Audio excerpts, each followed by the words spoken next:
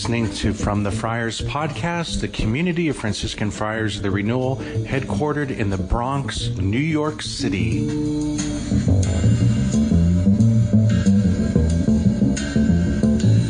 The Lord be with you. And with your spirit. A reading from the Holy Gospel according to Matthew.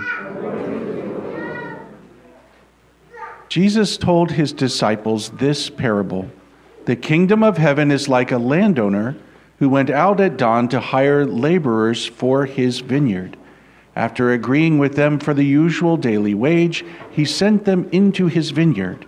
Going out about 9 o'clock, the landowner saw others standing idle in the marketplace and said to them, "You too go into my vineyard, and I will give you what is just." So they went off. And he went out again around noon and around 3 o'clock and did likewise. Going out about 5 o'clock, the landowner found others standing around and said to them, "Why do you stand here idle all day?" They answered, "Because no one has hired us." He said to them, "You too go into my vineyard." When it was evening, the owner of the vineyard said to his foreman, "Summon the laborers and give them their pay, beginning with the last and ending with the first." When those who had started about 5 o'clock came, each received the usual daily wage. So when the first came, they thought that they would receive more. But each of them also got the usual wage. And on receiving it, they grumbled against the landowner, saying, "These last ones worked only 1 hour, and you have made them equal to us, who bore the day's burden and the heat." He said to one of them in reply, "My friend, I am not cheating you. Did you not agree with me for the usual daily wage? Take what is yours and go. What if I wish to give this last one the same as you? Or am I not free to do as I wish with my own money? Are you envious because I am generous? Thus the last will be first, and the first will be last."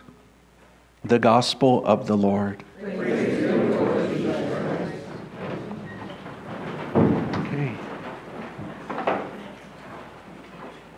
Good afternoon and welcome. I greet you with the greeting of St. Francis. May the Lord give you peace.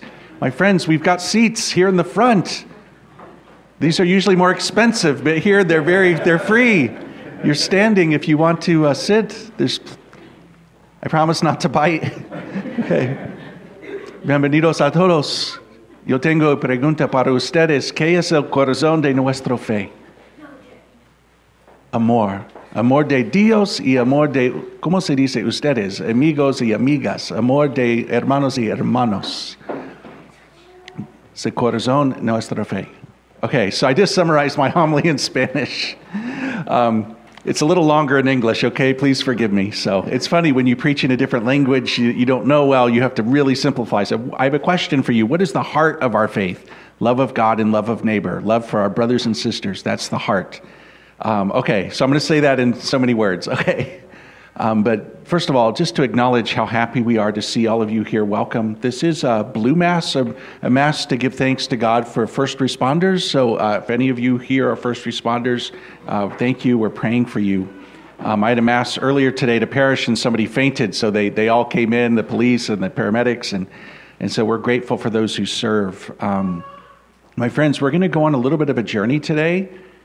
And what will come out of these readings is so incredibly profound. And I'm so happy to see that there are children here today. So for those of you who brought your children to church, thank you. You know, a church with no children is a church with no future, huh? And so we're happy that they're here. Just try to keep them quiet if you can, okay? We're going to work with it, okay? So again, the readings complement each other so well. And this story, as so many of the parables of Jesus, it's so memorable. The details are quite interesting. This landowner who's hiring people to work in his vineyard, and you see some of these people had been working from the morning, so they worked all day, and it was hard, it was hot, it was, and then some of these other guys, he hires them at 5 in the evening, and then there's payday. That in that culture, you would get your pay at the end of the day. So did they work an hour? Probably not so much. So there's a little bit of some tension here, huh? And it reminds me of how there's different people Some people serve the Lord from their youth. When they're kids, they go to church and then they keep serving the Lord, and it's beautiful. They serve their whole life. Other people, like when they're teenagers, they start serving the Lord. I was one of them, It was my freshman year of college when Jesus finally got me. And then other people, and they're young adults or midlife, and then here comes the person, they're getting ready for eternity, and then they finally, okay, let me serve the Lord. So you've got these different types of people. And as I was praying over this, there was an interesting detail in St. Paul's reading from the second reading. Did you catch what he tells us? That Christ would be magnified in my body, whether by life or by death. For me to life is Christ and death is gain. That word magnified, what does that remind you of? It's the same word that Mother Mary uses in her Magnificat. My soul magnifies the Lord. My spirit rejoices in God, my Savior. And so as I was praying over that, I was like, who is the person who served God from the earliest possible moment? It is Mother Mary.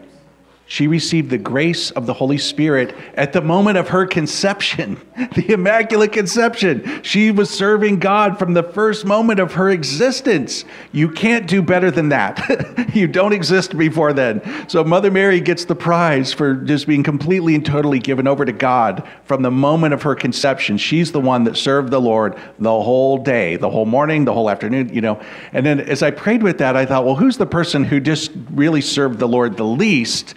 And that has to be St. Dismas, the good thief, huh? The good thief?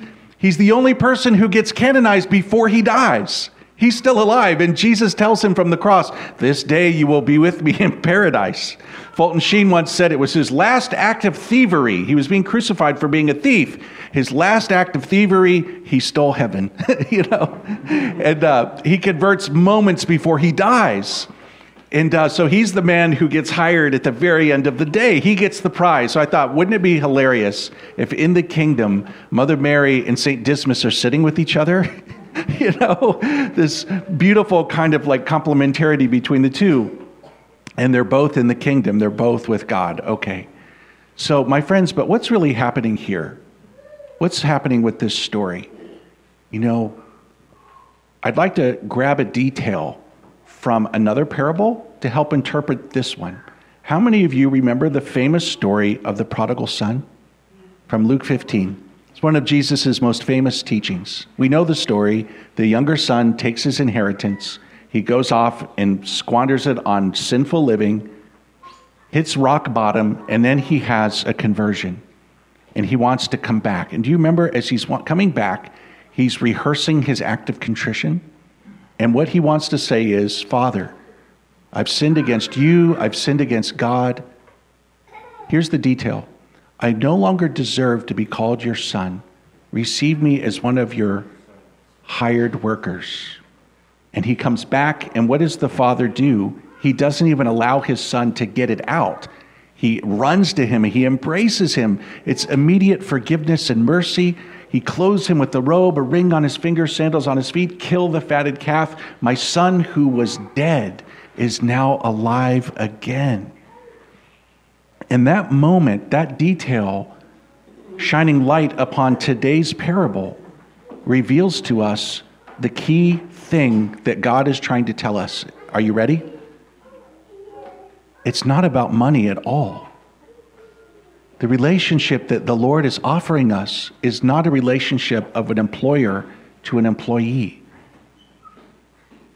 He's inviting us to be his sons and daughters. He's inviting us to be in a familiar relationship. God is our Father. And I think so many of us need to hear that even our relationship with God, we're not doing this for a paycheck, right? We're not waiting for this payout at the end of the day. But no, what he's wanting to offer us is something so much more. He wants to offer us the kingdom. He wants to offer us everything. I was thinking about King Herod when that girl did the dance, and what does he say to her? I'll give you, whatever you want, up to half of my kingdom. Our Father wants to give us the whole kingdom. That invitation to a relationship. He wasn't just happy to be the creator who has creatures. He's inviting us to be members of his family. Through baptism, we're adopted. We become sons and daughters of God in Jesus. What does St. Paul write in one of his letters? He sends the Holy Spirit into our hearts that we may cry out, Abba, Father. Abba, Father. And we pray in the Our Father, your kingdom come, your will be done. Jesus says, I go to prepare a place for you. We've been pleased to give to you a kingdom. This is amazing.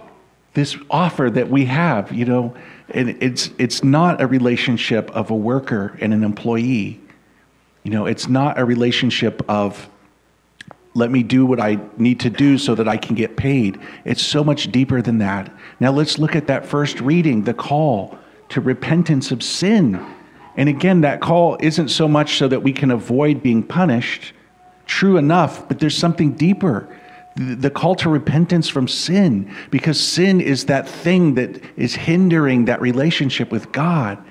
It's like clogging the drain, like we got to unclog it so that the grace can flow. And that is, in that light, it is such a beautiful thing. In the Acts of the Apostles, it's one of my favorite lines where they talk about people who've had a conversion. And St. Peter says that God has granted them life-giving repentance. Isn't that a great phrase? I often like, Lord, give me that gift, life-giving repentance. So even the call to conversion and repentance of sin is in the light of that relationship that God wants with us. And this is beautiful. This is amazing. This is something above and beyond anything we would have dared ask for.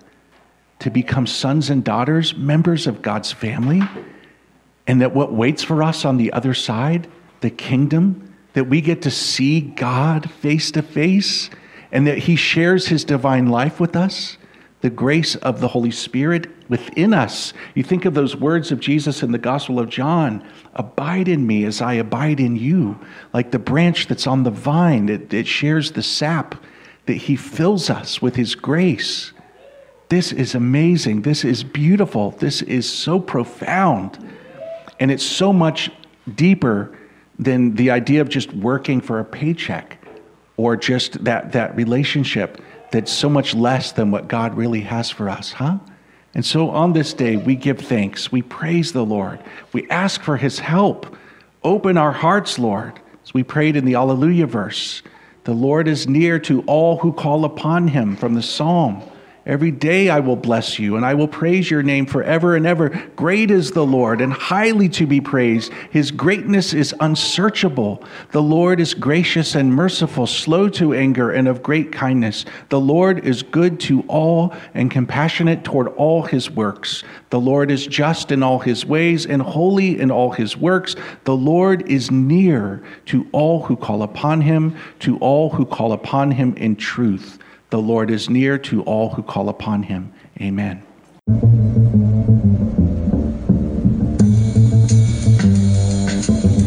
You've been listening to From the Friars podcast, the community of Franciscan Friars of the Renewal. Please visit us at franciscanfriars.com or on social media, CFR_Franciscans.